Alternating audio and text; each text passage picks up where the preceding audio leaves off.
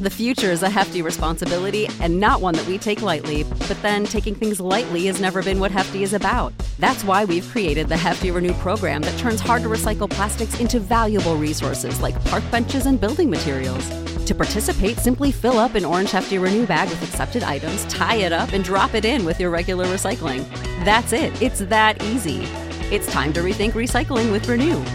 Particular valued resources may vary by geography. More info available at heftyrenew.com. As humans, we're naturally driven by the search for better. But when it comes to hiring, the best way to search for a candidate isn't to search at all. Don't search, match with Indeed. When I was looking to hire someone, it was so slow and overwhelming. I wish I had used Indeed. If you need to hire, you need Indeed. Indeed is your matching and hiring platform with over 350 million global monthly visitors, according to Indeed data, and a matching engine that helps you find quality candidates fast. Ditch the busy work. Use Indeed for scheduling, screening, and messaging so you can connect with candidates faster. And Indeed doesn't just help you hire faster. 93% of employers agree Indeed delivers the highest quality matches compared to other job sites, according to a recent Indeed survey. And listeners of this show will get a $75 sponsored job credit to get your jobs more visibility at Indeed.com/podcast. That's Indeed.com/podcast. Terms and conditions apply. This week's special episode of Wheel Bearings, I have a very special guest here in studio with me, Larry Burns, who, when I first met him a little over a decade ago, he was Senior VP of Research and Development and Strategic Planning at General Motors. More recently, since 2011, well, since retiring in 2009, I think you've worked as a consultant, and since 2011, you've also been a special consultant to the Google self-driving car project, which is now Waymo. And he's got a new book that's about to be published called Autonomy, The Quest for the Self-Driving Car, and I forget How it will reshape your world. And how it will reshape your world. Great. Larry, welcome. I appreciate you stopping by today. It's every time I've had an opportunity to chat with you over the years, it's always been fascinating. You always struck me as a rather unlikely person to be in a leadership position at General Motors. Why don't we start off with kind of how you came to that position at GM? Because I think that's a very interesting story of how you rose up to the position you were at GM and kind of what your role was there over the years. Yeah, it's nice seeing you, Sam, and thank you for having me on your show. I went to General Motors Institute, finished up there in 1973, and studied mechanical engineering. And fortunately, my sponsor was the GM Research Laboratory, which was a great place to be sponsored to do work as a young person in General Motors. I went on in graduate school, and by 1978, I'd finished up my PhD in engineering from University of California, Berkeley. Thought hard about what I wanted to do next. I really aspired to be a professor, to be honest, but GM had paid for my education, and I felt at least had to pay something back. And so I decided I would go back to General Motors in 1978 and work for about 3 years and then get on with my academic career. And I stayed at GM until 2009. My research was actually focused on the future of logistics and production. If you recall, back in the 1980s, early 1980s, the freight industry is being deregulated. And my interest in transportation systems and manufacturing of cars led me to focus in on how production and logistics systems are going to change. This was before terms like supply chain management and Toyota Production System. By 1988, Bob Eaton, who was leading the tech center at the time, asked me if I thought about moving into other parts of GM. And I said, yeah, I love being a researcher. And he said, well, we think you ought to try something different. And within a month, I was in a group called the Buick Oldsmobile Cadillac Group, responsible for resource planning and production control. Very importantly, also involved in several studies to decide, unfortunately, which GM plants we were going to close, because we were really getting into some tough times leading into the early 1990s. Subsequently, I moved to a car division in Lansing, and I was responsible for a major product program. It's called the N-Cars, cars like the Pontiac Grand Am, and took that program from cradle to grave, which was the most phenomenal job you can have in the auto industry. It's this miracle of how do you design, engineer, source, build, and produce, in this case, 2 assembly plants worth of cars, one every 30 seconds. And really learned the magic of the industry. And after that, Rick Wagner tapped me on my shoulder and said, would I come and be his executive director of planning for North America? As Rick progressed, I progressed, and he asked me to take on R&D in 1998 and took that on globally, as well as planning globally for GM, then took on strategic planning. So it was a great career. I never thought about leaving, but I was in a position where Rick was challenging me as really his only senior staff member to think longer term. And he literally asked me, if we were going to invent the automobile today rather than 100 years ago, what would we do different? And that was a very liberating question, Sam. I mean, really got me thinking about the historical DNA of the automobile, which really hadn't transformed in over a century, and what's going on at that time, the year 2000, that could change that DNA. And I began to see this convergence of electric vehicles and autonomous vehicles and different kinds of business models. Couldn't see it nearly as clearly as I see it today. Sure.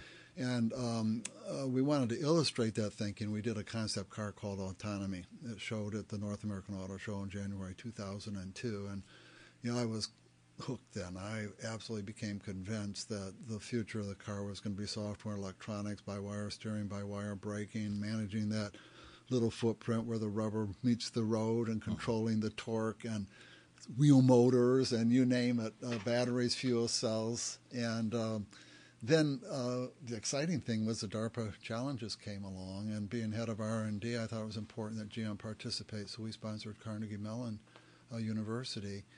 And we won that race together, and I certainly became convinced that maybe not in 2007, but certainly we were probably within a 10-year window where maybe cars could drive themselves. So I was a little bit different. I wouldn't characterize myself as a car guy. I went to University of Michigan for my master's, Berkeley for my doctorate. Those are pretty liberal schools. I would say I was maybe more on the hippie side, and but I was fascinated with the freedom that automobiles provided people. When I moved out to California, I bought a Chevy van and customized it, probably slept in that van 80 nights a year for 3 years. It was a great lifestyle.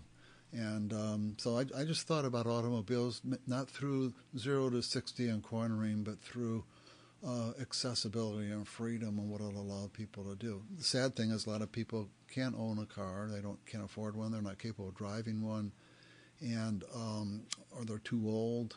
And so that freedom didn't carry over to everybody. And so I've been excited about new ways of providing that mobility. Right, and that whole idea, and we'll come back to this a little bit, but that whole idea of accessibility, in addition to safety, I think those are two of the core things that are driving this movement towards developing automated vehicles. But in your role leading General Motors R&D, at least up until about the time you retired, through most of the history of that organization from when it was formed, I think in the 1920s or the early 30s, Yep. under Charles Kettering. Yes. He was the first leader of GM R&D. Yeah. It was kind of unusual in the auto industry in that it was a real basic research lab. It was very much more like the AT&T research labs Yes. than what you typically find in the so-called R&D areas of most automakers. Yes. GM R&D developed a lot of fascinating technologies. Created the first automotive fuel cell, created catalytic converters. A lot of other technologies came out of GM R&D. Many of them, went to production and have become industry standards. Others, not so much. But that's kind of I think that's the nature of doing Yes, basic research. Yes. And automation, is not a new thing by any stretch of the imagination. I mean, GM was thinking about it as far back as the 1950s with the Firebird 2 concept. Yes. And there's a famous film, promotional film done at the time showing, a family going for a ride down the highway Yes. in this thing and handing off control to the thing, as to the car as they rolled down the highway, and the family was having their conversation. So it was interesting to see that. In the late 90s, there was a program, the Intelligent Vehicle Highway System. Yes. I know GM was involved in that experiment. Were you personally involved? Oh yes, in that? not personally, but in the late 90s, being responsible for GM R&D, I was very much involved in understanding what was going on with that. And subsequently, we have ITS America. In the 90s, it was interesting. I was really concerned about the approach to an autonomous vehicle that required roadway infrastructure. So a lot of the thinking back then is maybe we could put magnets in the road and cars could drive themselves autonomously. And I thought it was a bit of a pipe dream to ever think we would ever get the funding for that massive infrastructure. And similarly, by the time we had it installed in New York, what we put in California was probably obsolete, and we'd have to go back and keep it up. And the public sector and local communities just didn't have the capability to maintain the infrastructure. But a couple things changed, Sam. I mean, one was GPS. Along comes GPS, and suddenly you can locate yourself approximately on the planet. And it came out of classified research, obviously, but the unclassified systems looked like they were going to begin to bring some value. Then we had the wireless communication that came along, and GM was very into that with OnStar. Mm-hmm. And then Moore's Law just kept ticking along, and the speed at which processing could take place, and sensor development. And lo and behold, it wasn't any one technology. It was a convergence. And suddenly I could see a pathway to this future of autonomous cars that didn't require the roadway infrastructure. It was going to be about satellites and data and communications. And maybe there would be a few places where you needed to put some infrastructure, where you might lose a GPS signal or something like that. That changed my thinking completely. I began to think it might be viable. So it's a great lesson in research and development. As an engineer and as an optimistic technologist, to be frank, I really think engineers exist to take what's possible and make it real, and they're very, very good at that through learning cycles. Yeah, I just felt there wasn't anything scientifically that said we couldn't pull this off. I could see the value of getting the driver out of the car. At that time, driving distraction was a huge issue. It's still a huge issue, and I became convinced, talking with my colleagues, that driving was the distraction. Why else would someone send a text going 70 miles an hour in a 4,000-pound machine if they didn't think it was more important to do that than drive carefully? So all kinds of really transformational opportunities beyond just the automation of the task that would come with the driverless vehicle. And it's just, a great story. And the book Autonomy gets at that. It's a story about learning cycles. It's a story about getting out there and failing until you finally get the technology to the point where it can create value. Yeah, and that's the interesting thing about the book, because during the course of the program from about 2004 through 2007, we'd hear the news reports, and I covered some of it myself, about when the events came up, when they actually had the competitions in 2004, 2005, and 2007. Especially the first year when none of the I think the original CMU Hummer-based vehicle went the farthest, and it only got, I think, about 7 miles. 7 miles, yeah. Yeah. And then the following year, finally, several vehicles actually made and completed the full 150 roughly mile course through the desert. Yes, yeah. But we didn't really hear much about what went on behind the scenes. Yeah.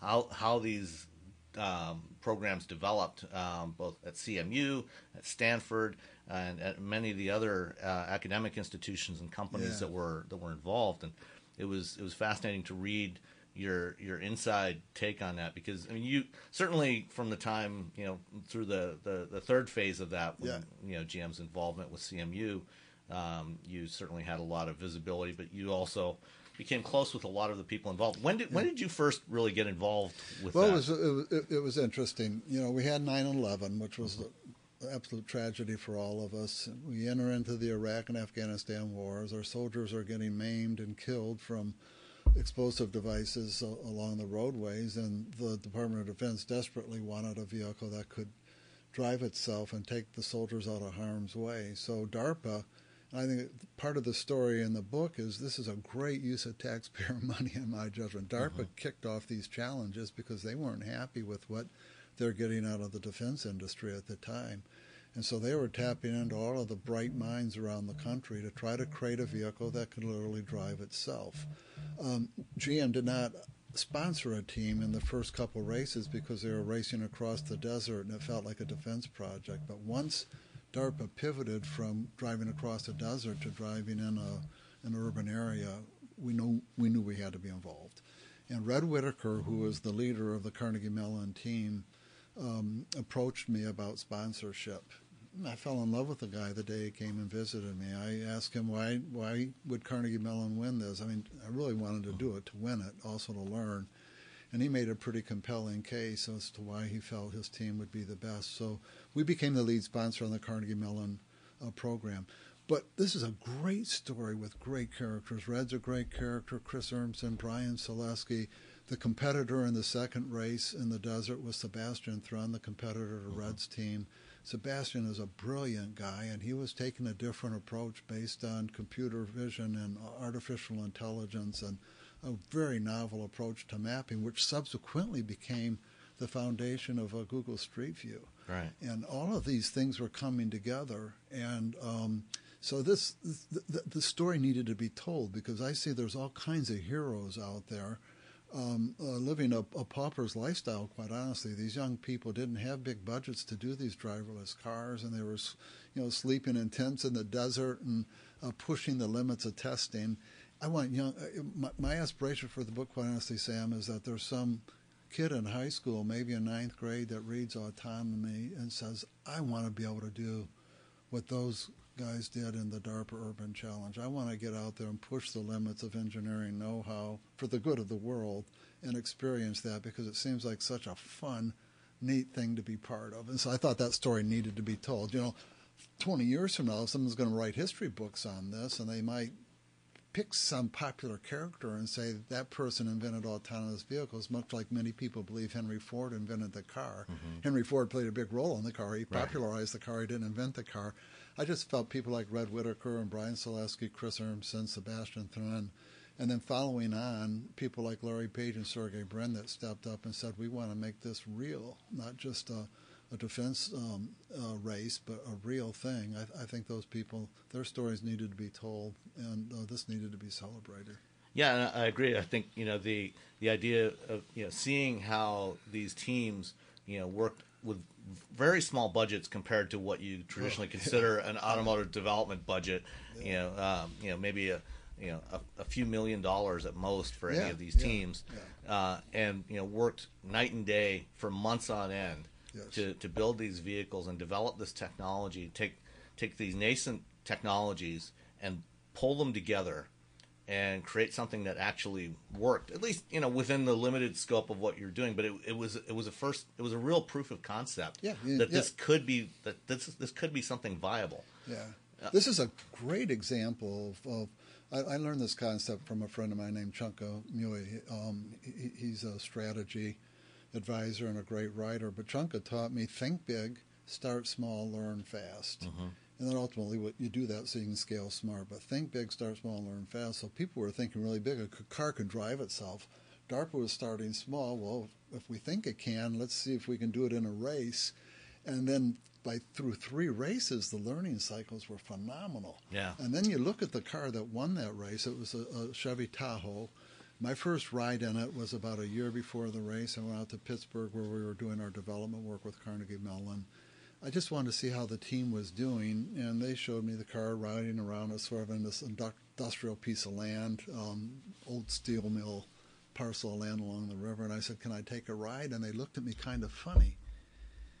And I said, well, you're the sponsor. Okay, so they kind of wedged me into the vehicle. There was hardly any room to move because it was totally filled with hardware, and set it off on an autonomous route. Sam, within a minute, I was getting car sick. I hadn't paused to think. They didn't develop this for a nice ride. They developed it to drive autonomously, so the thing was accelerating and braking and bouncing all around. And I get out half nauseous, and they're really laughing. I think it was pretty funny because they'd put one over on me. But that was my first ride.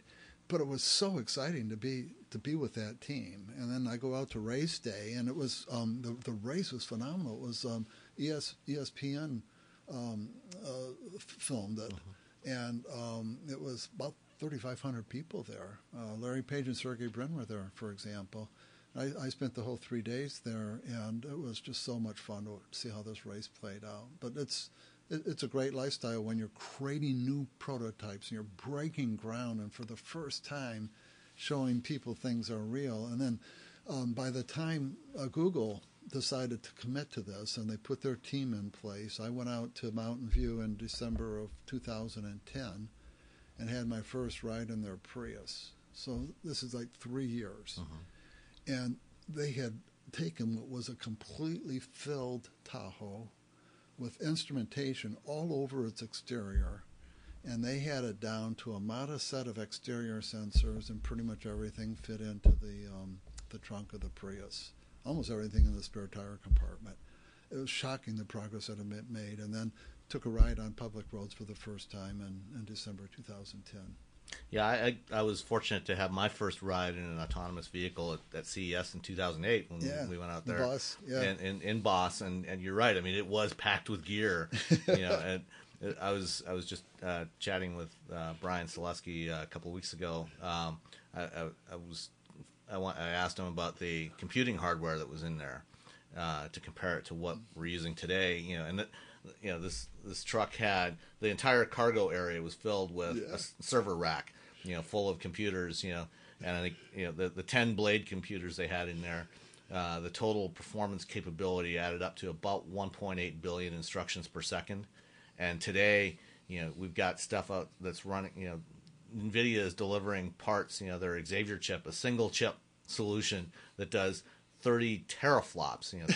It's like 15,000 times the performance capability of what was in Boss. That is remarkable. I think it's real important for people to understand it's not one technology that's making this possible. It's really a convergence of mapping, digital maps, really Street View on steroids is the way I like to put it, with onboard processing. So again, Moore's Law or Taylor design chips, as you're referencing. Sensors, and the early developers had a lot of redundancy in their sensor solutions. Just because you're on public roads, you need to be safe. And then software and actuation systems for all of that. And to continue to move forward, they've brought in artificial intelligence, machine learning, exploring edge cases, but and we've made great progress. If I said we were 99% of the way there, you might say that sounds great. If it was a speech recognition system, you'd say that's fantastic. But for a car, that's not good enough because there's 3 trillion miles driven a year, and that remaining 1% would be a lot of crashes. So and that's the reality is most of the crashes we have are in that 1% range. Oh, absolutely, yeah. So you got to get way out on that 99.999 tail, and the disciplined, structured learning of the companies that are doing this way out on the cutting edge, the real leading companies, is so impressive to see. Are we there all the way? No. There haven't been, all of the circumstances haven't been discovered and solutions haven't been created for everything. But again, in the 10, 11 years since the DARPA Urban Challenge, the progress is absolutely phenomenal. And the solutions to the remaining things really lie in a system solution. I call that kind of the power of and. It's the connecting of these dots. And whether it's a better sensor, a better map, a faster processor, a better algorithm, only those people working on that cutting edge of trying to accumulate miles on public roads every day and bringing that back to the laboratory and finding the ways to deal with that, they're the ones that understand how close we are and what it's going to take to get it to the final goal.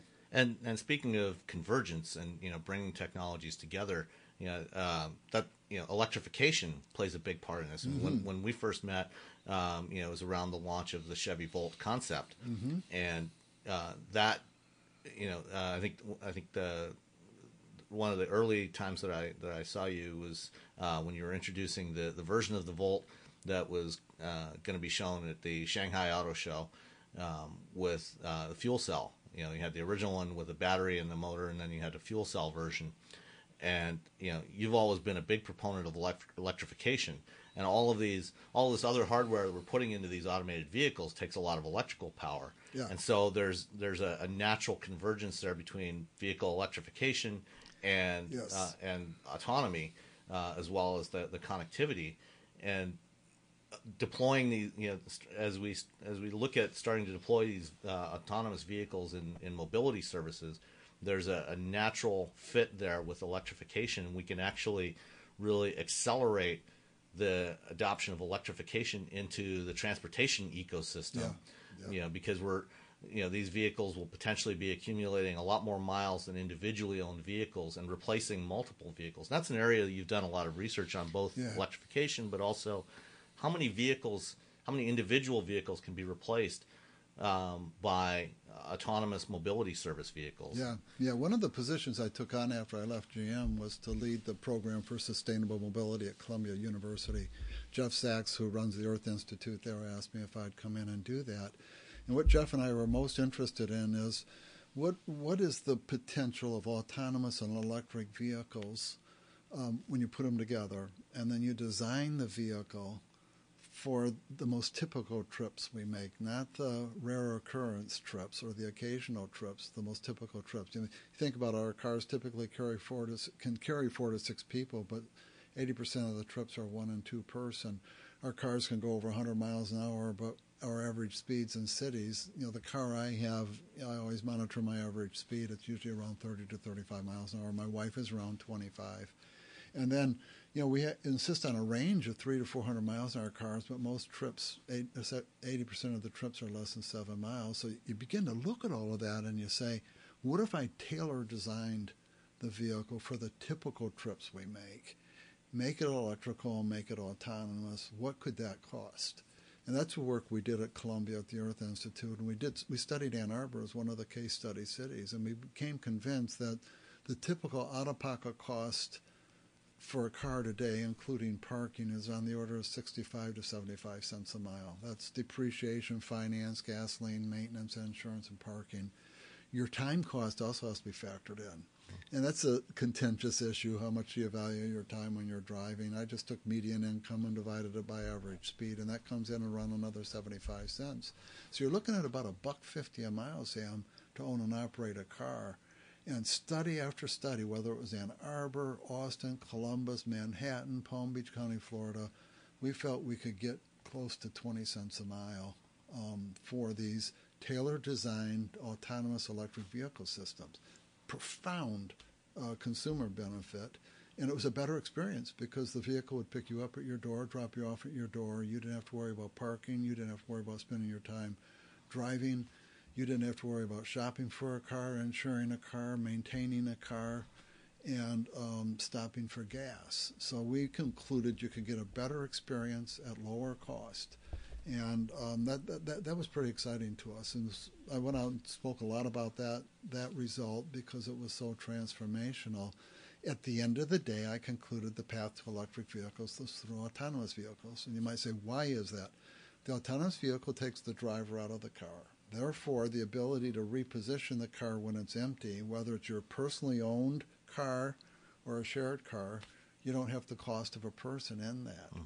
That means you probably want to go into business as a transportation service. A transportation service optimizes cost per mile. And the savings on electricity when you optimize cost per mile is really important. It can be 5 to 10 cents a mile less costly in electricity than gasoline. And if you design this machine for a 300,000-mile life, that's $15,000 to $30,000 lifetime savings, which more than covers any premium associated with the electrification of the car.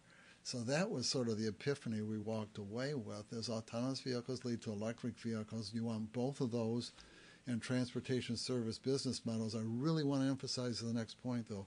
Transportation service doesn't mean everybody is sharing the cars. It doesn't mean that's the only way you can get at that Uber without a driver. You can still have a dedicated used vehicle. It's your personal valet, but I will provide it to you through a subscription, and I'll be your service provider because you're going to want me to park your car. You're going to want me to re-energize your car. You're going to want me to maintain your car and get all those hassles out of your life. But you're the dispatcher. Mm-hmm.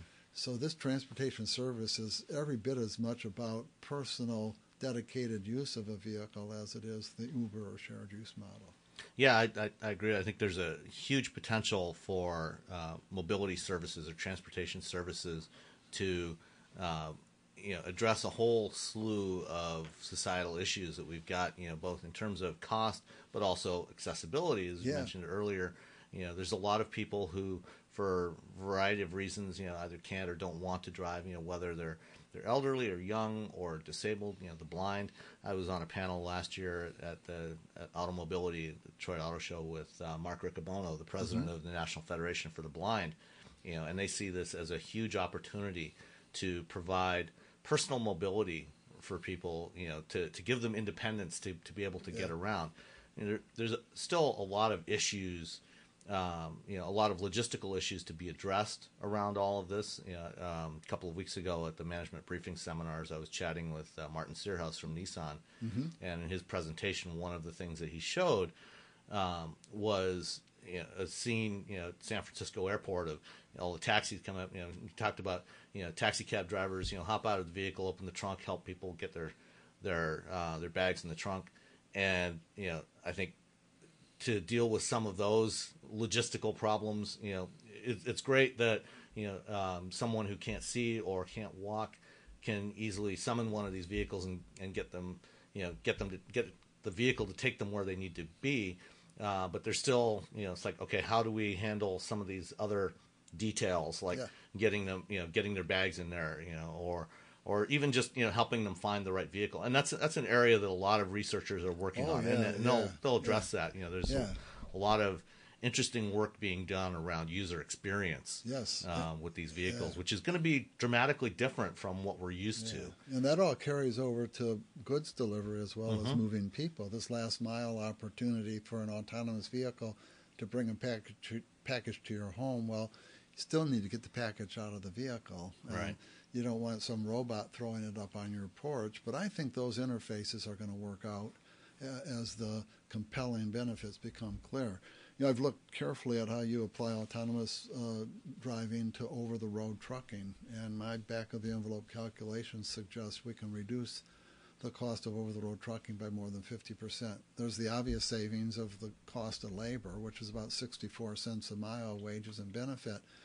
But when you look at a tractor that pulls a semi-trailer and you ask yourself how many parts are on that tractor because there's a human driver, you realize the windshield, the doors, the windows, the seats, the air conditioning system, the steering wheel. A huge part of the bill of material of that tractor is there because a human drives it. And in fact, I believe the parts that you're going to eliminate on that tractor will cost more than the parts you're going to add to make it autonomous. Plus, you get the utilization of that over-the-road tractor probably 23 and a half hours a day versus 11 hours a day as a truck driver. So you pull all that together in a world that's rapidly chasing e-commerce, and the pressure for one-day delivery is so great. I see this as being hugely transformational for long-distance trucking as well as last-mile delivery. And in fact, those last-mile delivery vehicles may be the same vehicles that are moving us around. The best way to save time for a driver is to eliminate the need for a trip. So I was kind of fixated, hey, this is great. I've got a driverless car. I can ride in the car and not spend my time driving. How might I use that time? Better yet, do I not need to take the trip? Can I dispatch my personal robotic valet to go pick something up for me? I had to buy a new suit recently and had to have it tailored, and so I needed to go back to pick up the tailored suit. I'd rather have sent my personal valet to pick up my tailored suit and bring it back home and not even have to think about my time in the vehicle at all. So we're going to have a major change in how we live our lives and how we organize our days spatially and in time as these technologies play out. As family units, do we need 2, 3 cars because we have kids at home, or can we get by with one dedicated used vehicle for our family that I ride to work, I dispatch at home to take my wife to work, she dispatches at home to take my kid to school, then after school it takes my kid to soccer practice, back to get me. So that vehicle might get a lot more usage per day, replacing 3 vehicles that used to be in my household. Yeah, and as the world gets more and more urbanized, people are less likely to be living in single-family dwellings. They're more likely to be living in high rises or multi-unit dwellings where they may not have a practical place to park a car or to park multiple cars. And so being able to shift away from that reliance on owning a vehicle, or multiple vehicles for a family, to being able to utilize these services. And there's a lot of interesting experiments being done right now around the business models and how do we utilize these vehicles. You've got Nuro just announced a deal with Kroger last week for their small delivery vehicle that's not designed to carry people at all, but just to carry packages. It's fantastic. And Waymo's made recent announcements of deals with Walmart and other companies. Ford has got their project in Miami where they're partnering with Domino's and Postmates. Toyota and their e-Pallet Alliance. So everybody's looking at how do we find the right balance to get that maximum utilization out of these vehicles and the trucks too. Trucking, driving a long haul truck is not an easy job. Not easy at all. And they have a shortage of drivers. Yes. If you're on the road 8-10 hours a day, that's challenging. There's safety issues associated with that too. So if you can make that shift towards autonomous trucking, that would be there's a number of benefits there. I want to go back to a couple of themes you raised earlier. One, I am an optimist as it relates to technology, and I want to tell a story that contributes to that. You also talked about this technology helping blind people and the independence it brings. In the early 90s, I lost my hearing. I lived a year totally deaf. Still not clear why I lost my hearing. And I then received a cochlear implant, which is fascinating because it depends on a lot of the same enabling technology that we're talking about today. Processors and digital and sensors and energy storage with batteries. I received my first implant in 94 and my second one in 2011. So I hear out of both ears with cochlear implants, and I can do what I'm doing with you. And in most situations, I function pretty normally with my hearing. So I can't help but be an optimistic technologist, Sam. If Graham Clark in the 1970s in Australia didn't believe it was possible to stimulate one's auditory nerve with an electrical impulse, I may not be sitting here talking to you in this interview. And when I lived a year deaf, that strong desire to be independent, to do what I used to do, just was overtaking me. And I began to appreciate why disabled people strive so hard to be independent.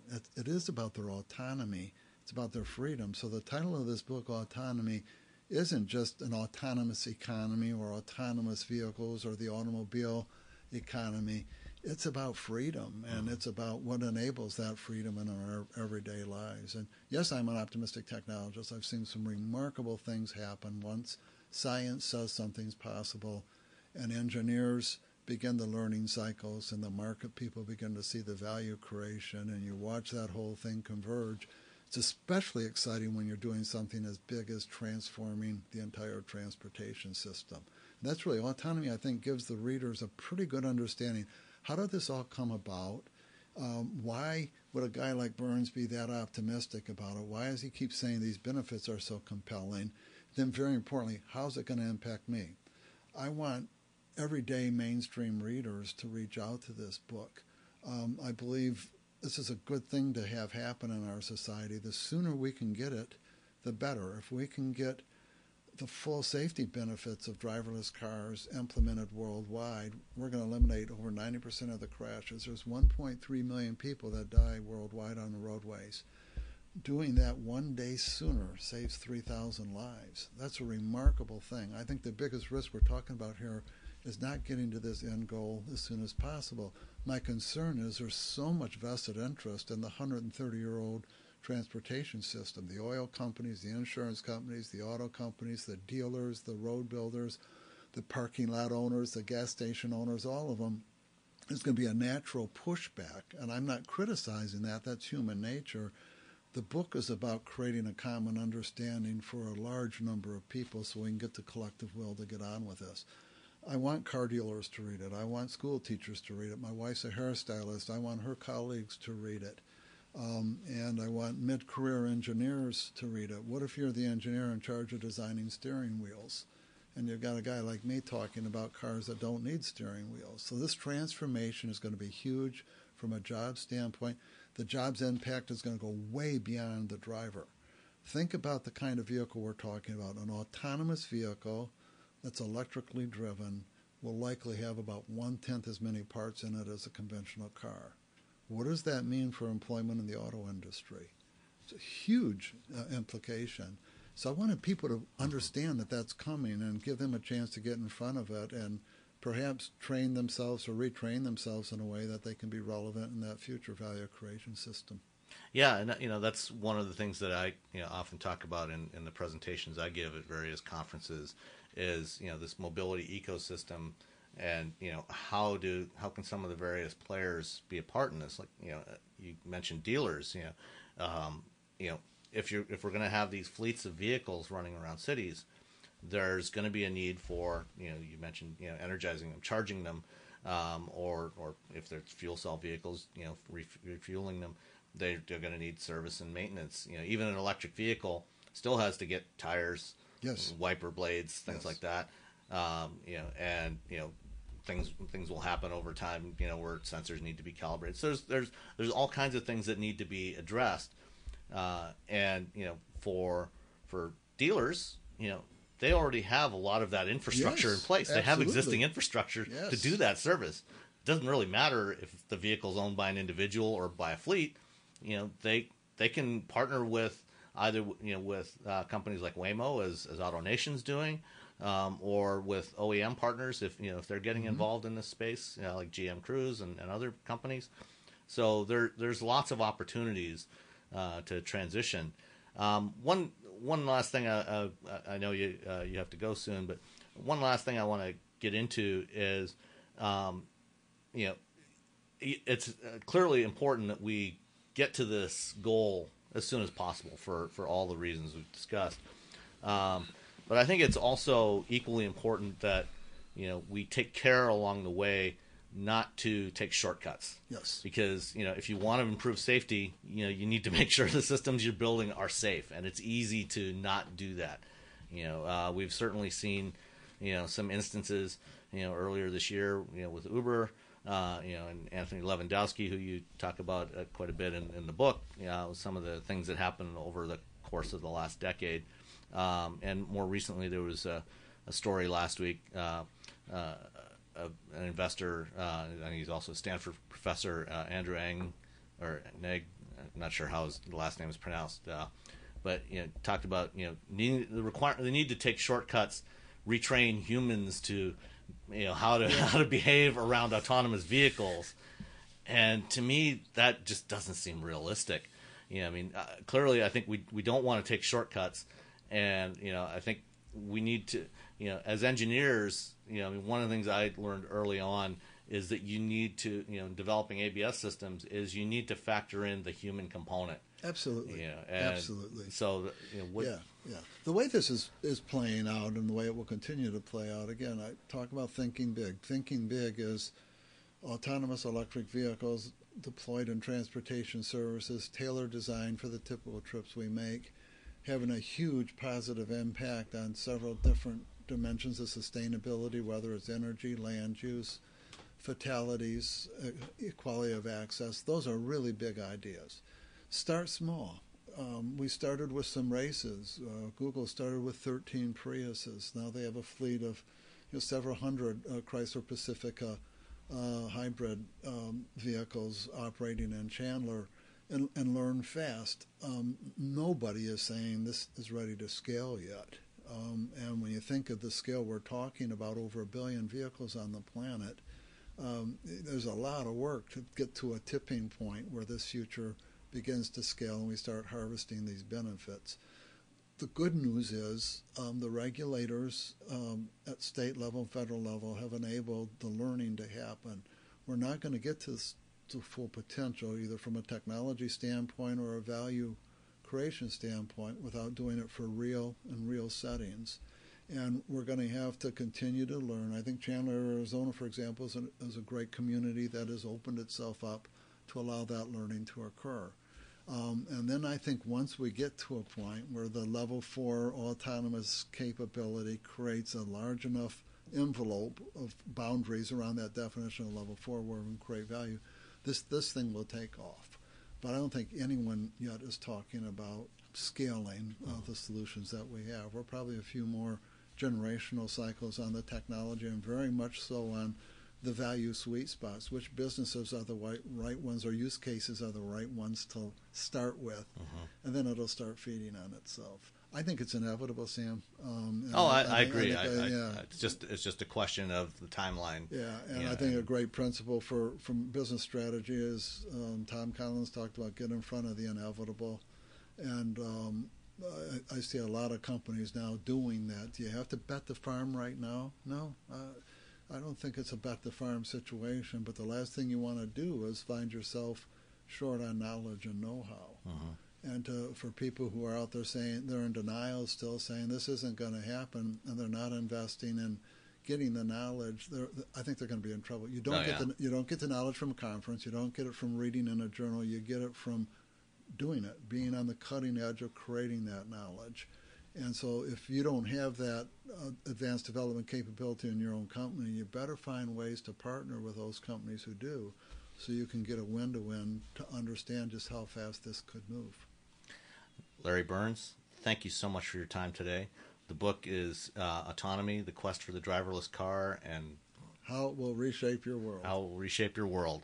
And everybody should get a copy and read it. It's a fascinating read. There's a lot of interesting stories in there, a lot of interesting characters, and provide some good insights as to where the world hopefully will be going in the coming years. And it's great to see that you're still involved in the industry and helping shape the way we get around the world and playing a part in that. Thank you very much. Thanks for your time. Thank you. All right. When you need mealtime inspiration, it's worth shopping Kroger, where you'll find over 30,000 mouth-watering choices that excite your inner foodie. And no matter what tasty choice you make, you'll enjoy our everyday low prices, plus extra ways to save, like digital coupons worth over $600 each week. You can also save up to $1 off per gallon at the pump with fuel points. More savings and more inspiring flavors make shopping Kroger worth it every time. Kroger, fresh for everyone. Fuel restrictions apply. Save big on brunch for mom, all in the Kroger app. Get 16-ounce packs of flavorful Angus 90% lean ground sirloin for $4.99 each with a digital coupon. Then buy 2, get 2 free on 12 packs of delicious Coca-Cola, Pepsi, or 7-Up, all with your card. Shop these deals at your local Kroger today, or tap the screen now to download the Kroger app to save big today. Kroger, fresh for everyone. Prices and product availability subject to change. Restrictions apply. See site for details.